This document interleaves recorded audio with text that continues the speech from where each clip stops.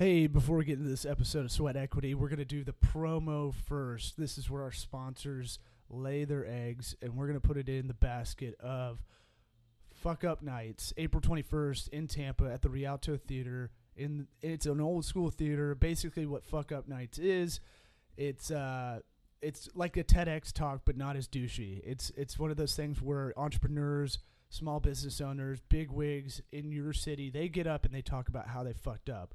We learn a lot more from failure than we do from success. How many networking events or conferences have you gone to where you just hear one guy talking about how great everything was the whole way up? I'm not interested in that. We became a sponsor as Toko Works, Tocobaga Consulting, to sponsor Fuck Up Nights in Tampa, or you can call it Fun Night if you got the Christian crowd around you. But Fun Nights, Tampa, look it up. If you want to hit me up, law at TOCOWORKS.com. I'll send you all the information. We're going to max out about 300 people. I'm going to be emceeing the event in Tampa, but if you're not in the Tampa Bay area, you can find a Fuck Up Nights around you. It is a global thing, like TEDx, just not as douchey. Let's get into it.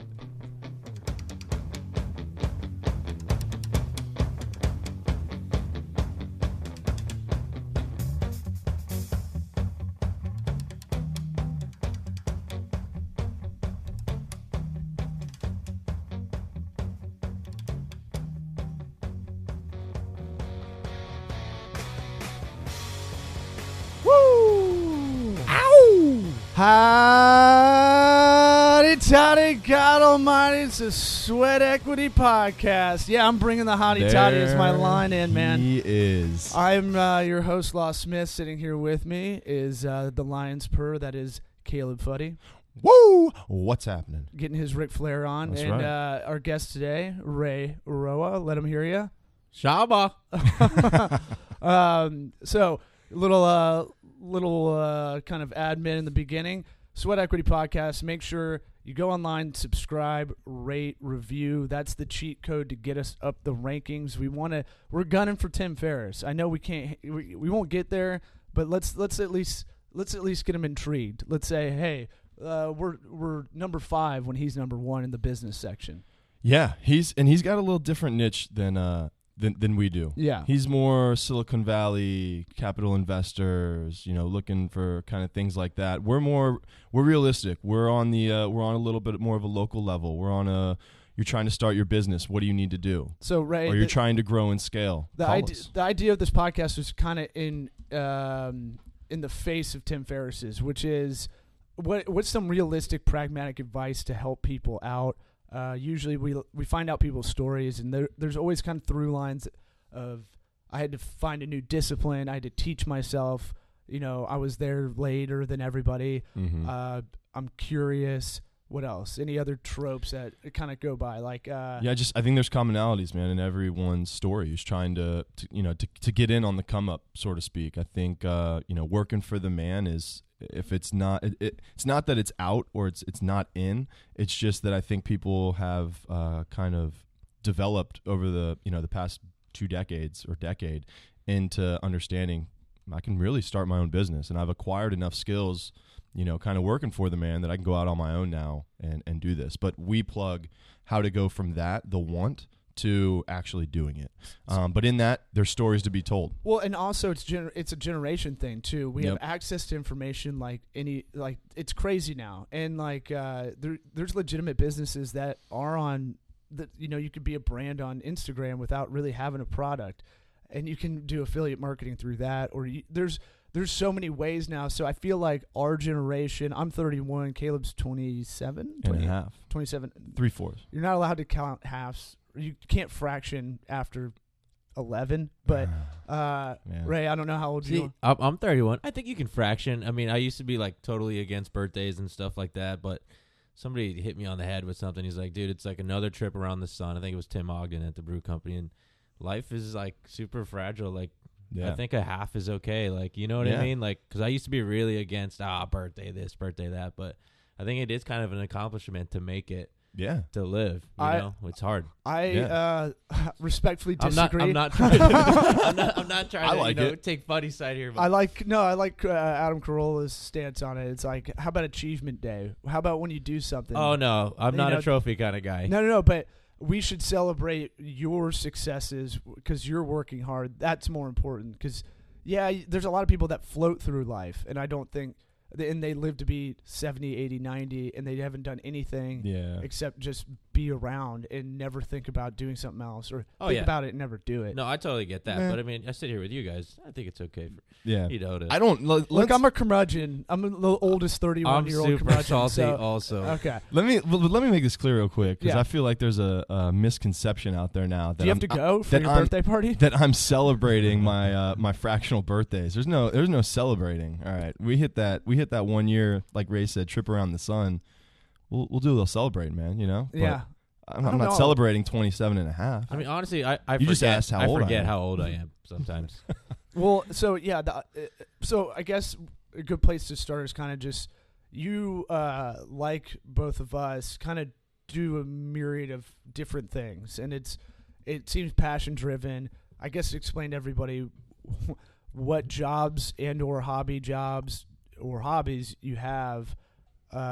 So because I think you're doing about 5 things at once, if I'm guessing. Yeah, it was like I kind of hit a thing this year where I was like, it was a point of pride, but now that the tax man has come, I used to be like, yeah, I'm filing 5 1099s this year, Yeah, and I'd be like, that's awesome, and then like you get the bill and you're like, ooh, yeah, So yeah, I'm like doing a lot of different things.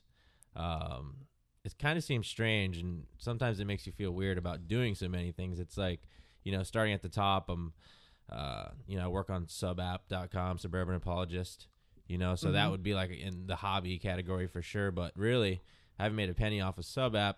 But really, Subapp's the only reason I have any of the other jobs I have. It bled into regular correspondent thing with the Tampa Bay Times and TBT, writing about music. Okay. Same kind of role at Creative Loafing, doing that. And then, that bleeds into Gasparilla Music Festival, running social media for them. That becomes Rooster and the Till, running social media for them. Yep. And all of that kind of goes into, my current, other 1099 job where I'm doing some content development for an advertising agency, McKay Advertising here in Ybor City. So, without the one thing that still hasn't paid me a dime, which still is like the thing that really warms my heart the most. Yeah. And, nothing else happens. So, And can you explain to the listeners what Suburban Apologist is? Suburban Apologist is essentially it's a music and culture blog. When it first started like 6 years ago, I was so against the word blog, I'd call it anything else. Sure. Website. I used to have these really hardline rules, but really that's what it is. It's an online magazine founded by Joel Cook, who founded Reacts magazine over 10 years ago. Yeah. And if you've been around for a while, then you remember picking up a Reacts, and they actually ended up doing pretty well. I think they were distributed in like FYE across the country, had an office down here, and then the recession hit. They were a music magazine. So Joel calls me up and is like, dude, I'm about to have a kid.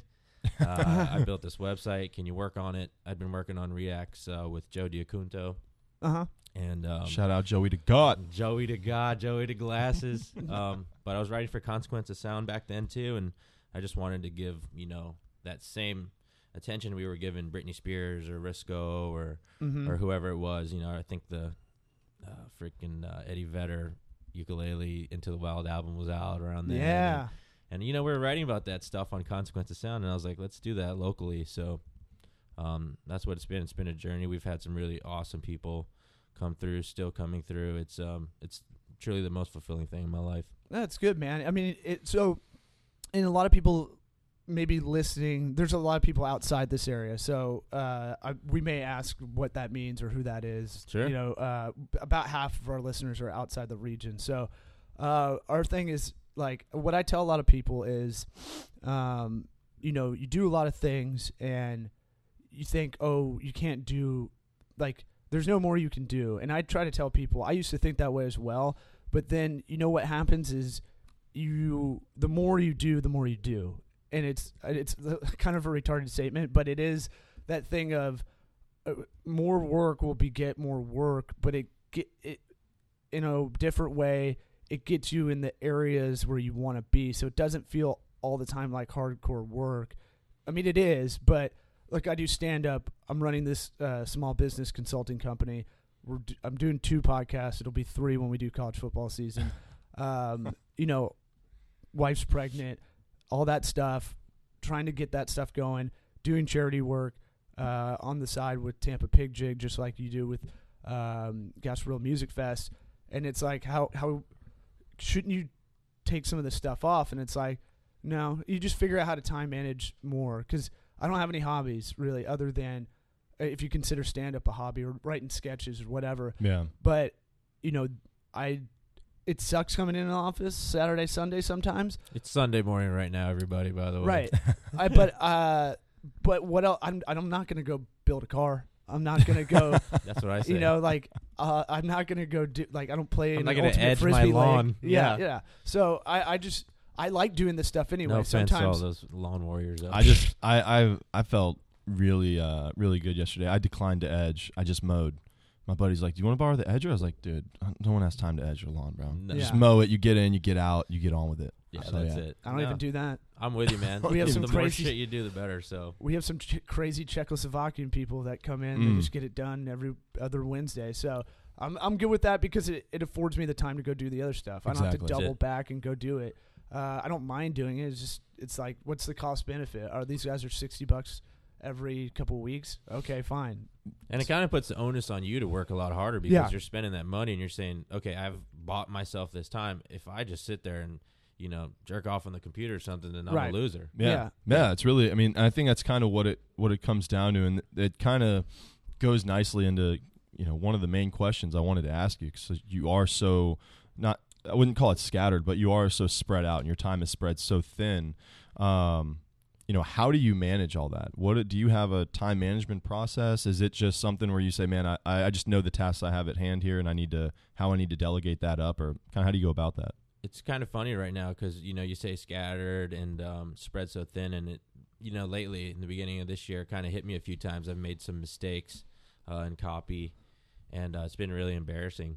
What do you mean? Just like getting a date wrong or getting a support act wrong or just Yeah. getting a fact wrong. You know what I mean? Yeah. And part of it's because I think when I'm sitting down to do this stuff, I'm harried because I got, you know, all this stuff going on. So, you know, to speak to Law's point about doing more stuff begets more stuff. I mean, when you think you can't do more, Yeah.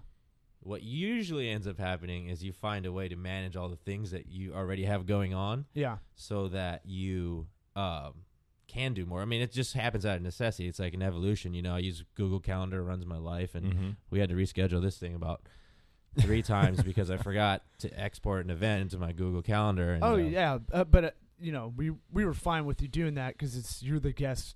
You're doing us a favor coming in here and talking about basically your life. And if it runs your life, it's still tough. Even though you have this system, it's still tough to manage a little bit. It is, but you know what? It's like, you know, back to your point. Like you have, like you said, it's a challenging time to be alive. You know, our generation has a certain type of skill set. We also have a certain type of aversion towards the man, and we want to do our own thing. We're super idealistic, and you know, you can complain about not having any time, or that, you know, you're stressed out and you're yelling at people you love and stuff like that. But it's like, really, like, why are you doing it? Because you know deep down inside you have this thing inside you that you need to fulfill. It's a little bit selfish in a way. Sure. And you know, I don't have any kids. You're about to have a kid, and you know that could really stabilize your life and put it in focus. But for me right now, I'm so scared to have a kid because, I mean, fact of the matter is, dude, I get stressed out taking care of my dog sometimes. Sure. Who I Yeah. love. You know what Well, I mean? you just think, where does it fit in? You know, and it's kind of one of those things where, like you said, once you have these things on your plate, you readjust. You Right. go back and you find time, right? But when you're in the moment without a kid, it's kind of like, man, how am I going to fit this in? You know, but that obviously becomes your number one priority. Right. So and then you got to decide whether or not you're making a fear-based decision. I mean, you should never really move in fear. You know, maybe it's different if there's a gun to your head, like literally. But, Sure. Fight or flight, man. You know, making decisions based on fear usually leads you to a place you don't want to be. You should always really go at everything as irrational as it might seem at the time. There's a lot of cool stuff on the other end of, you know, uncertainty, obviously. Well, and something you kind of mentioned a second ago, which is, it being selfish to kind of delve into those things that really kind of move you and inspire you to seek more of, and to maybe, look into as, a project or something you want to, I don't know, go forward with. But I think it's important to do those kind of selfish things sometimes, because if you don't do that, I think you're going to suffer from it, and other people are going to suffer from it. And that's going to be more of a hindrance than the amount of time that task takes you, or that passion takes you to fulfill.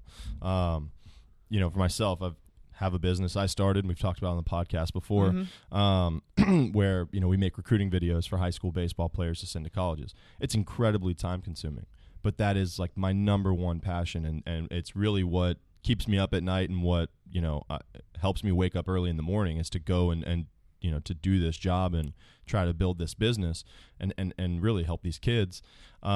But it also is so time consuming. It puts a damper on, personal relationships, other work, that I've going on. There's a number of things as well. So it's that opportunity cost. But if I didn't have it, I'd be wigging out left and right on every other task I had, whether it's personal or business related. So I think it's important to take those selfish stances sometimes. Not in everything, because then you're just going to be a jackass, right? And it's like, right. Man, Ray's only about himself, or Caleb only does what he wants to do, and that you can't get through life like that. Well, that's where you need friends to kind of tell you too that you kind of going a route. You need friends that are going to call you a jackass. Yeah, no, exactly. I would say that you're starting to act like a little bit of an asshole. So So I'm pretty lucky to have that too. Have some honest friends in the circle. I guess that's one key. Somebody's, things will happen, and then you get really frustrated, and somebody will send you something. Joel Cook sent something about it was the secret to life is finding things to do that aren't worth the time, and then the other part is going into it, and then the hardest part is actually finding something that isn't worth the time. You know what I mean? I'd have to look it up to phrase it, but I mean, people say that things aren't worth your time, but it's like the return you get, like you said, it's just, I don't know. Yeah, no. You just got to work on your the gut feeling and heart, Yeah, and it's was this, being a writer, I feel like that's kind of the main thing you love doing. Sure. Were you always writing growing up? Was that something you wanted to do? I knew I wanted to do stand-up when I was 11. So, and I knew I was a funnier kid in the classroom, and got the balls to do it when I was 19. For you being a writer, were you always writing? Were you reading a lot? And then maybe later on writing in, high school or college or something like that? Or how did this come about? Because I talk about this with Caleb a lot. I had to artificially develop a motor. I didn't necessarily have this. I don't have this work ethic innately in me. Some people have it. Some people wake up and they get it going military without being in the military. I don't have that. I got to force myself to do it. And I've kind of done it the last 10 years or so, but I wasn't a A+ student, go get 'em. I was a drinker, wake up past noon. No. I still drink now, but I don't believe not it. to blackout proportions, and not all day. If I'm doing all day drinking, I'm getting that nap in.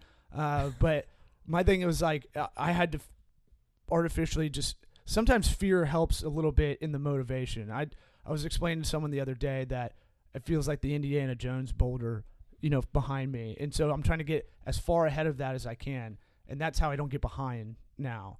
I know that's a really simplistic metaphor, but it's one of those things where I don't, tax-wise, you're talking about, I want to make sure this year I'm not in the same position I am, the previous years, where I'm scrambling to get it done, and I don't know how much is taken out, and I don't know enough about tax law and tax code and all that stuff to where I'm getting all the advantages I should get. I should be looking at this at least once a month. So now I've been doing that. For you, growing up, was it you want to be a writer? Were you writing stuff and putting it out there, or writing stuff and not showing people, or how was that part of your passion? I think it was neat that you asked if I read a lot, because I didn't really think about that, because I always kind of complain that I'm not able to read enough now. But yeah, as a kid, I did kind of read. I've always been into pop culture and entertainment and music. I mean, embarrassingly, I remember sitting with my sister watching NSYNC on the Disney Channel. Okay. And being really into that, and you gotta start somewhere. We can edit that out. Don't worry about it. But I would read like a lot of, magazines. It started with like Rolling Stone, and I'd read that, front to back. So you end up reading reviews, long stories, political stuff, looking at a lot of pictures. My dad used to let me read Playboy when I was in preschool. And solid. so I remember finding a Penthouse one time, and he's like, don't read that. And but so anyway, by the time I'm in high school, I was still reading Playboy, but I was literally reading it. Yeah. I didn't look at the pictures. So I was always just reading the fiction. I love the interviews. So I've always been a reader. And then, music happens to kids, and I probably started listening to some pretty sketch music. I missed out on the whole grunge era, Pearl Jam and Alice in Chains. I'm catching up on that. I was listening to Brian McKnight and, Oh boy. and a lot of soul and Boys to Men. You're like an old soul, man. Dude, it was You're like just an old black man. yeah. You're like Rube Baker reading the Playboy articles, not looking at the pictures. It's like, that Keith Sweat song that was awesome. You guys didn't listen to dude, Keith Sweat in middle Keith school. Sweat was we lived by. Me and my friends and I, we used to listen to the radio and call in and request these songs. Blackstreet, 112, and Yeah, man. all this crazy Peaches stuff. and So Cream, yeah. Peaches and Cream, yeah. Even before that, I've always been into music, and then I just started writing at home and writing in journals, and yeah, I definitely keep that to myself. I have a box of journals underneath my bed that goes with me if the house catches on fire. Yeah. But then, I think what it was, I always wrote. I always wrote about music, how music made me feel, this and that, and then I actually failed out of school. You talk about, not being a great student or whatever. Mm-hmm. I failed out of USF in 3 semesters. Nice. It was pretty awesome. Made a lot of good friends. What do you think the I don't want to call it lack of motivation. What do you think? I guess the reasoning for it was, because I'm sure your head was just another. I was way too close to home. Yeah. It's USF. I was, my parents were living in Carewood at the time, and I was squatting at my friend's apartment, Jefferson Commons.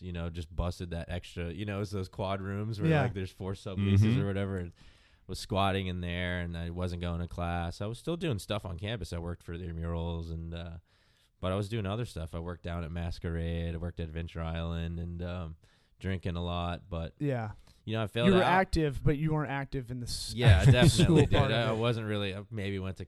I don't even want to talk about how many times I went to class, but it was bad. So I failed out. Ended up going to HEC and getting an AA. Worked at the newspaper there, and that was awesome. That's the community college here. Yeah, HCC. yeah. HCC is Hillsborough Community College, right down the street from where we are here in Ybor. And yeah, dude, I got into the journalism that way. I never went to journalism school, which is kind of a point of shame, and I don't know Why?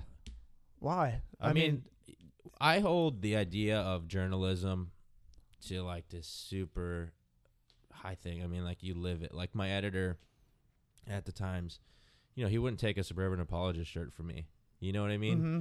Because he wrote a blurb about a Suburban Apologist anniversary party. Like I like that idea of like really not like high and mighty ethics, but like knowing what you are. And like, I've had conversations with people, and it's like, as a writer, you write about the community. Are we nurturers of the community, or are we reporters? Like, you know what I mean? Like sometimes I'm, like you said, I'm in so many different things. I feel a little bit too deep into it, but on the flip side, it allows me, different kinds of knowledge. And, so to get back to your question, I start writing about music because I'm going out too much. Yeah. And I'm paying covers, and I'm with my wife, and she's like, you got to figure something out. Start doing that. When did you get React. married? Because that's kind of important 09. as well. I was 24 when I got married. Okay. I met my wife when I was 19. She was dating somebody. We met at USF. But I just kind of stuck around. We've known each other for about 10 years. You're like, I was a barnacle. yeah, basically. I was just always there. She played soccer at USF, actually. I remember when we started dating, I was like, better get fit. I could do like 130 push-ups in a row. And Damn. That's pretty good. Yeah, it's yeah, impressive. it was awesome. And I remember seeing her look at me this morning and being like, Nah, man, this guy nah, got son. real fat, dude. Like just looking real disappointed because she's super fit. Dad bod. Mm-hmm. Oh, it's beyond there. Like, I got to use 2 Q-tips to clean like my belly button. You know what I Yeah. mean? It's getting gross in there. Yeah. So yeah, just start writing and email Joe and email this kid Alex Young at Consequence of Sound, and they give me a chance, and So I learned a lot. let's time out right there, Yeah. because that, I think, that's the moment a lot of people stop. Yep. They feel too vulnerable to go out of their way, go, hey, I would like to write for you. How do I get in? I'll do whatever. I'm sure it was something like that, right? That's exactly what it was. Yeah, and it was the same way when I did stand up or any of that. It was like, how can I get into this club, or I'll do whatever sets, whatever you need me to do. I'll host for years. Just let me get in through the door, and I won't be the best right out of the gate, but I'll work on improving the whole time. I think a lot of people have a problem with that first step of like being vulnerable and going out there and going, hey, I'm a nobody, and I'm going to ask someone if I can be a part of what they're doing, you know? And I feel like so many people just stop right before that point. Yeah, I mean, it's weird, like, and I don't, I know you guys, I don't know you deeply, we haven't sat and talked about a bunch of stuff, but it's like, some people do have some mental hurdles, like mental illness or insecurities and things like that, and we all do. But I mean, I think that's too sensitive, man. And, I think, it's making too many excuses. That's right? a goldfish in whatever bowl you put them in. Right. If you cater to them that they have a disease or they're mentally fucked up, right, then they're gonna that grows. In that bowl. Everybody has those issues. But what is that vulnerability, and why don't people take that step? I mean, I always tell people, dude, you have like not nothing going for you, but you have nothing like. You're obligated to nothing except you. Yeah. So why don't you just go do it now? Right. So, the vulnerability, I mean, fuck. I mean, do you want to do it or do you not want to do it? What do you want to do? Right. Go do what you want to do. Like, we live in Tampa, Florida. It's a fast-growing city, but this city's still small enough to where you can reach out to anybody and make a difference for your own life. And I think it's probably like that in a lot of markets. Like, you just got to do it. And people latch on to that. People want passion. People want honesty. And as long as you do it, I mean. And then it's met with like, oh man, I don't know. I'm working like I'm already working 50 hours a week, and it's like, okay, well let's really break down your week. How much are you sleeping? I don't know, like 10, 11 hours sometimes. Like, okay, well let's cut that back. That back. This is literally a conversation I had. Like, all right, let's look at your schedule. And all right, you have after work. How many hours after work? Okay, you want to work out, that's fine. I feel like that's important. There's an hour out there. There's another 30 minutes maybe to have some dinner. Then you have about 4 or 5 hours to do whatever you want to do. And yeah, you're tired, but this thing you want to do, you claim you want to do it, yet you're power watching House of Cards. Yeah. Or, or something on HBO Go or whatever. Yeah. There's a whole chunk of time that fuck it. Do you want to be 80 and look back and be like, man, I lived my life by watching Hulu. Like I fucking that was the life, waking up on a Saturday and burning a whole day. I think that's one of the scariest things is there's this new new sexiness to binge watching TV. I mean, you see it on all your friends' Facebook updates and Instagram updates. It's all you hear people talk about, and it's like that. You have no idea, and that's fine if you're happy. I mean, I get it. If you're happy with where you're at and you want to use that time to just knock that out, then by all means, go ahead. Yeah. But to me, it just drives me nuts being like, man, you have no idea how much time you have to do something impactful for someone, whether it's yourself, someone else, your family. I mean, it's just one of those things like you're really just going to sit down. I mean, my buddy this morning, I looked at his Facebook. I was on Facebook in bed. It's the first thing people our age do when they wake up. Habit, and but yeah, and I'm the same way. There's a lot of actual, important stuff that happens on Facebook. Yeah, sure. As far as gathering news. Well, it's the first. I look at Facebook, I look at Instagram, and then I'll go look at like the local news outlets and stuff, and then I turn on the news, and you know what I mean. So, but the first thing I see is, man, I powered through this thing last night, didn't go to bed till 4, and I'm like. A part of me gets it, but the other part of me is like, if you add up those hours, man, that you spend binge watching these shows, you have so much time to do something that could just be worthwhile. Because what are you gaining from watching these shows? Not much. I mean, not much. Your brain activity when you watch TV is less than any other. It's less than when you're sleeping. It's less than anything else you can do. It's different for creative people sometimes because it's like.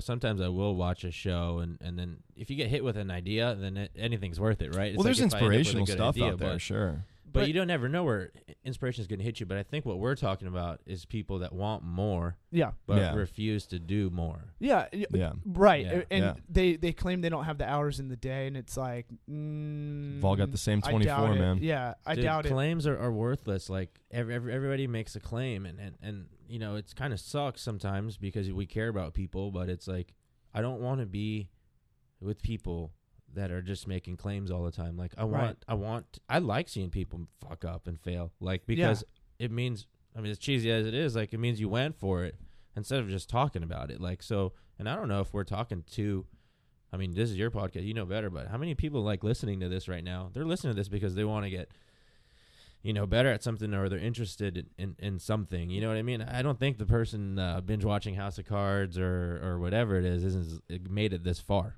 Yeah, Yeah. well, I don't know, man. You can slip into that. You know, something happens and you get back into old habits. It's just like anything. But that a little bit of what this podcast is too is to be.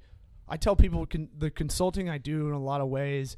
It's not valued now because we don't have a brand and I don't have that influence in the area yet, and I haven't marketed that part. Eventually, we will figure out how I can say, hey, by me talking to this company and working with them all the time, I'm gonna add value or increase your ROI on using us for $186.50 an hour. You know, like, and I told someone this the other day that wants to start their own business, and I was like, I'm with you the whole way, but most of what I'm gonna do, business is psychology. Yep. It's not even deep psychology. It's a lot of basic 101 psychology. What I'm gonna do a lot of the time, and you're not gonna think that my position is valuable, is because I'm going to come in like a personal trainer and I'm just going to keep fucking annoying you. And I'm going to go, hey, do we get this done? Do we get this done? Do we get this done? Are you on top of this? Have you worked on this? Have you, you know, because that's all, a lot of this is self-discipline. And so that's a lot of consulting. I see it in that way. It's like, all right, I'm just going to come in. Everybody kind of knows what they should be doing, you know? Yeah. And if you're depressed and you're binge watching, which I feel like is a lot more people in our generation than normal. Yeah. Go out and volunteer. Go get your hands. Go do some Absolutely. like actual moving boxes or Yeah. something. You know, like something very basic, something mind-numbingly just physical, and just go do that. Because go for a fucking walk or a run or whatever. But get outside and go do something. Yeah. I think the psychological aspect comes in too, and like what Ray was saying, where just do it. Go, if you have something you want to do, go out and do it. But why is it that we know? I mean, for the one thing that we say means a lot to us, we know exactly what we need to do, but we won't do it, or Right. people won't do it. How does that add? I can't comprehend it. I mean, and I've done it, but I can't explain it. And I think I honestly think it comes down to psychology. I think it comes down to probably a little bit of philosophy mixes in there somehow. I don't know the answer, but it's mind-boggling to me that as humans, we can sit there with almost a guaranteed plan of success in front of us to say, man, I want to be a writer. I want to be a reporter. You know, I want to go out and I want to find my purpose or fulfill my purpose, and say, I know exactly what I need to do. But man, maybe I'm scared, or what they're going to say no. You know what I mean? But you don't know. But people don't take that step. It's so simple. I don't want to write on Medium. It's so People are easy. gonna see it. Like, you know, I don't want to put content out there that's not the best yet. It's like you'll never do it. Then you exactly. Yeah. You just have to do it, and it is weird that you say that about we know exactly what it is. I think about a lot about that. You know, and like in my relationship, you know, you want to be a great husband and stuff like that, and you know what it takes, and you know, for me, you know, a lot of it's like, you know, saving money or whatever, and I know what it is. It's me not going to grab a $5 coffee, like, you know what I mean? And Yep. and for some reason, like, Yeah. and it's that psychology. It's like, why am I not doing the thing that will improve that? Yeah. And maybe I am behaving that way in another part of my life because I go so hard in another. Yeah. You know, who knows what it is? It is a strange psychology to know, to have it right there in front of you. And you know, again, I'm not qualified to dig deep enough on a Well, no, and kind of put my my diagnosis out there, but it's just one of those things where I always the same thing, and I think everyone listening can relate in some form or fashion, where man, there's just things I need to clean up. I know how to clean it up. I know exactly what I need to do. In fact, I've done it 1,000 times before, but for some reason right now, the point I am in my life, I can't do it. Yeah. Or I won't do it. Yeah. It doesn't add up, man. It just kind of rolls around in my head. So, well, so what, I guess you're kind of, what I would say is like, you're kind of in the middle, maybe in that middle area of like what you really want to do. What, you don't have to put it out there if you don't want to for business purposes, but what is, down the line, what do you want to do?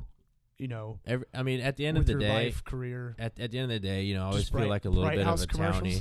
Oh no, yeah, that Bright House commercial was funny because my buddy's agency won that bid, and it's like really nobody has Bright House anymore. So like, For those that don't know, it's the local cable. yeah, Bright House, Time company. Warner or something. They're, subsidiary of Time Warner, but they're doing a lot of local, like, this guy's a cake decorator, and just kind of showing little pieces of people in the community. No, that spot was interesting because they had to pitch like Bright House off of their cheesy commercials and let them like film like actual people and like. I mean, the spots were really cool. No, it was really well done. Yeah. I was like, oh, it's kind of crazy, and they that's a own Bright all House the commercial? media, so like they just ran it all the time. Yeah. So that was awesome, and yeah, dude. At the end of the day, like, yeah, I want to just write. Like, I want to write about music. I want to write about art that inspires me, and then underlying all of it, like that base, is I want it to be community based, and I want to shine a light on, everything that's awesome in Tampa. As dumb as it sounds, and and I love this town. Like, there's so many good people like doing really, really awesome things, and there's so many like crazy stories like that people still haven't written about. Like, so that's what I want. I want all the local artists to do well. I love music. I mean, so I want to write about new tracks every day. I want to interview people. That's what I would love to do. But and that's great. Like procuring local music. That's something that hasn't really been done well. I feel like, I don't know, like, there's cities that are known for their scenes music wise. I kind of don't know. Maybe I'm not searching it, but I feel like other cities, obviously like Austin, they have live music all the time. In Nashville, it's a lot of Grand Ole Opry into now kind of that Jack White-ish kind of, it's cool to go to Nashville and live there territory. Mm-hmm. Cities have their own certain kind of music scene. I don't know what Tampa's is, but maybe you can help kind of in the future. Maybe you can help kind of articulate that, or bring these bands to the forefront so they can get a little street cred. Yeah, and I think it is just more of like a beat type thing. Like, when I hadn't really not a lot going on, and every day I would write on Sub App, like, it was the most fulfilling thing. Like, one of our photographers, Brian Mahar, would turn in photos almost every day because he goes to like all this shit all the time. Yeah. And I would get to listen to all this music, and it was happening here in St. Pete, in Ybor, in Tampa, and this guy was shooting, raves, like, and I was listening to all these DJs and all this stuff. I mean, that's it. Like, and I don't know if the writer is the person that makes people aware of the scene, but I feel really lucky that we've written about so much stuff over the course of 5 or 6 years, whatever, that as long as we don't lose the URL, like, we'll always have that archived. Like, we've written about some pretty cool things, and so I don't know that the writer exposes the scene more so that the artists just keep making music, and thankfully now on the internet they can put it out, and I mean, it's awesome, dude. Sure, but a lot of bands don't do that. And it's still still like I mean, Rolling Stones, you mentioned Rolling Stone and reading that early on. A lot of what their job used to be, not so much now. I don't read Rolling Stone anymore. Yeah. I actually don't have a subscription anymore, sadly. I couldn't do it after a while, but I used to like it growing up as well. And what they would do was they would find these bands and talk about them.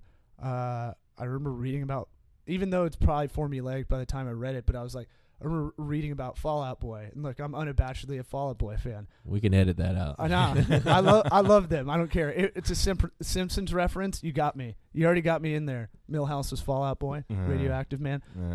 Anyway, so I remember reading about that in like 2003, and I was like, I'll go check these guys out on my Winamp and all that. Winamp with the skins. Yeah, I'm gonna just LimeWire. LimeWire. Yeah. Mm-hmm.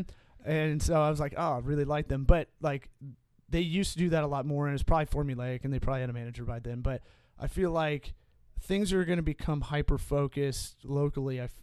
there's a position there that isn't realized, at least here. I know in Austin and these kind of progressive southern cities, I'd say, they have those online blogs, online writers that they are the way that you get seen. But it almost is weird in a way that it's reverting back to how newspapers used to be. If you got written up in the newspaper in the 90s, that's a big deal. And then now it's kind of like, okay, cool. But now it's like once you have a powerful kind of, it's an online magazine or newspaper or whatever you want to call it, periodical. But you could be a part of the band's kind of mission to be seen, That's what it is. I mean, and I always just try to keep in my mind that me as the writer, I don't exist without the artist. Right. So for me, you're a wide receiver. I owe everything to the artist that's doing it, because that's not easy either. Like making music, like dumping thousands of dollars into something, as a business owner, you understand that, like, for what? Especially for music, like nobody buys music. People hate paying covers, and it's crazy, man. So I give it all up to them, and I know that I don't exist without, I'm so grateful for the artists. So nice. I think it's really cool for me to kind of see where the Tampa music scene is I should more so say like where it's at right now, because I don't know where it's heading, to be honest. And maybe you have more, maybe more insight on that. But to me, it's one of those things where I think Tampa is it's in a really interesting place, because a lot of these big national acts have a tough time getting down to Tampa. A lot of them, they swing through Atlanta, they might touch, Jacksonville or something like that, and then they're heading out, to Texas or, somewhere else.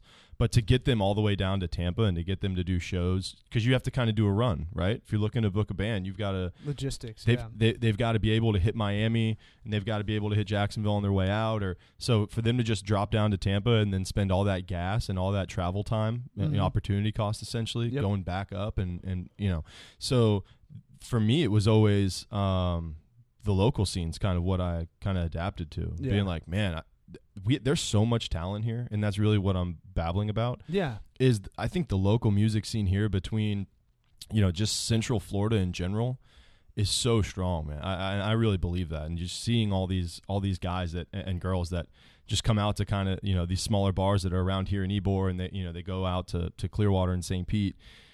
It's crazy what if you're looking for, you'll find. Yeah. And I really believe that. I got into, the blogging and not really so much writing about shows, but more so just trying to spread the word about shows, because I fell in love with this scene. Like, dude, there's some super talented people here. Like, how are there not more people out, looking for this? And how do more people not know about this? Yeah. So, and I commend Ray. I think Ray's done an absolute killer job in helping to grow the scene here locally in Tampa. So, hats off to you for that. But if you're looking for it, to anybody that's listening right now, if you're looking for that, it's out there. You just got to look.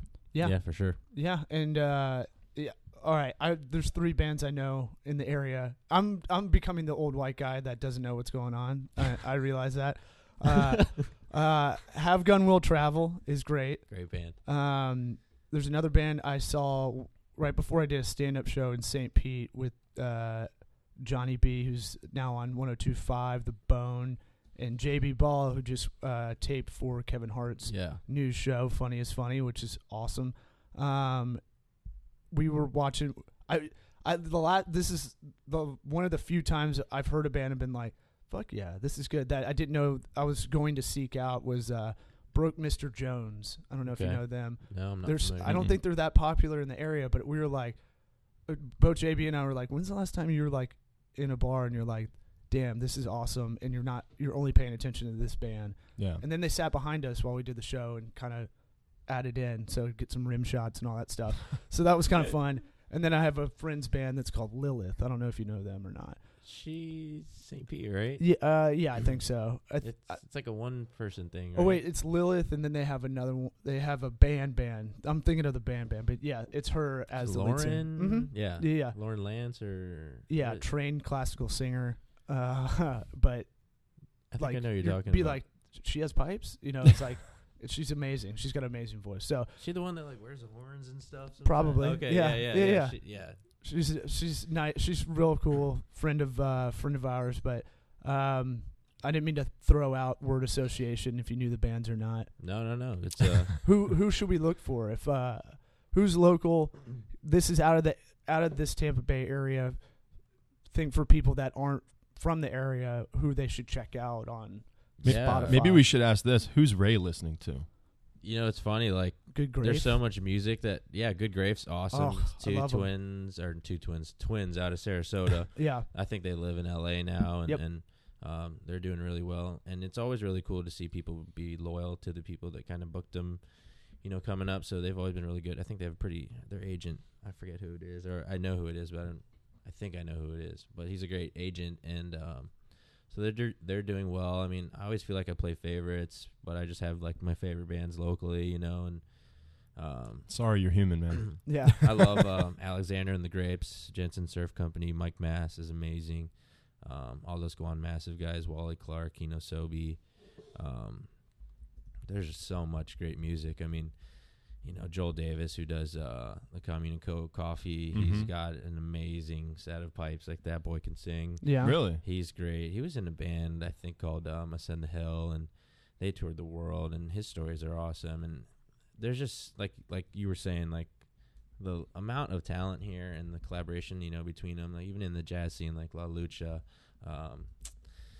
Nate Najar, there's just so many. Like, you remember you used to be able to go down to the Garden and watch, what's his name, Buster Cooper play the trombone. And you know, there's a lot of stories that you just redid the park down there, downtown. You know, Cab Calloway, you know, riding down there. And then there's, like, I think it's what's called Jackson House, I think. Mm-hmm. The city is rich, Yeah. like, with music. Like, you know, Benjamin Booker came out of here and went to high Just school, listening to him on the way here. and, you know, if he puts out another record that's going to be great, I mean, what, Rolling Stone named him, like, most unforgettable set Lollapalooza a year or two ago. Yeah. Like, there's a lot of talent, and, you know, Max plays drums for Yeah, and he's got some other side projects dude, going Max on has too. got I his think. thing, and there was a band called Rapunji's Ace. He was in with Alex Spo. There's so much, you know, have all these, like, it is truly like this unending well of talented people that refuse to stop making music, and you know, it's almost criminal that we don't embrace our artists. Like you said, like, if you find a band that's great, like, latch onto them and, like, support them. You'll do it. I mean, Yeah. you'll do it organically, it seems like, anyway. Oh yeah, You know. for sure. I think that's one of the good things. You know, it's talking a little bit about Gasparilla Music Festival, which, for those of you who don't know who are listening, it's basically the music festival here in Tampa now, and they bring in national acts, but they also really do a good job of highlighting local artists as well. And man, sometimes these local artists that blow some of these national guys out of the water. Yeah. And just because they're not on the bigger stage necessarily doesn't mean they're not as good. But I mean, can you talk about kind of how you've seen that maybe come into fruition a little bit and help grow the scene?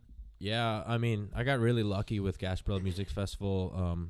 I remember it kind of being a conversation on the side about some music festival happening, and a colleague of mine and I were supposed to go to this meeting. We ended up drinking way too much and missing the meeting, and then somehow serendipitously I got asked back somehow to do social media. Nice. And yeah, I mean, it's local, and there's really almost no repeats. And it's strange sometimes these local bands, just the timing doesn't work out. But yeah, I mean, you're marrying. It's hard. Like, the music festival scene, obviously, super hard. Our site is unique. Yeah. It's in the middle of downtown Tampa. So it's not like a festival, you would say, like, even out at the amphitheater or, you know, Bonnaroo or whatever. It's not a field. It's a city. Right. There's a capacity. Yeah. There's codes and things like that. So the way that they've been able to book bands, and everybody on that thing is like a real music fan.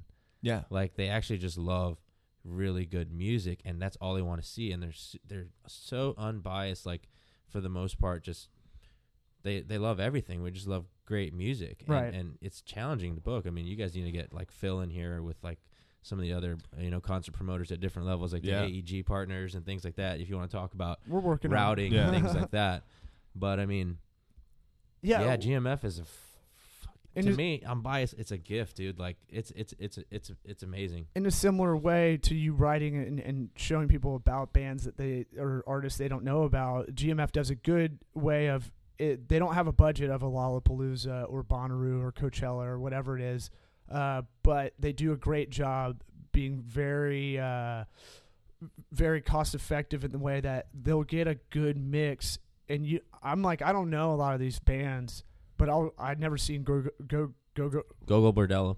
There it is. I need more coffee. Never said it either. Yeah, I can't say it either, but It's a tough one. they're amazing. And I'd never Oh, heard yeah. of them. I didn't know who they were. They played on a Sunday at like 3, Yeah. and I was like, these guys are fucking awesome. And I've said that with like, I saw Good Grafe 2 or 3 years ago, Yeah. and I was like, these girls are amazing. Yeah. So y'all do a very good job of picking a lineup for the 4 or 5 stages you have, and it is one of the. I had to host one of the stages, and I got to see like Sun Bears and God, now my memory's dog shit. But like some of these bands that I'd never be exposed to, Oh yeah.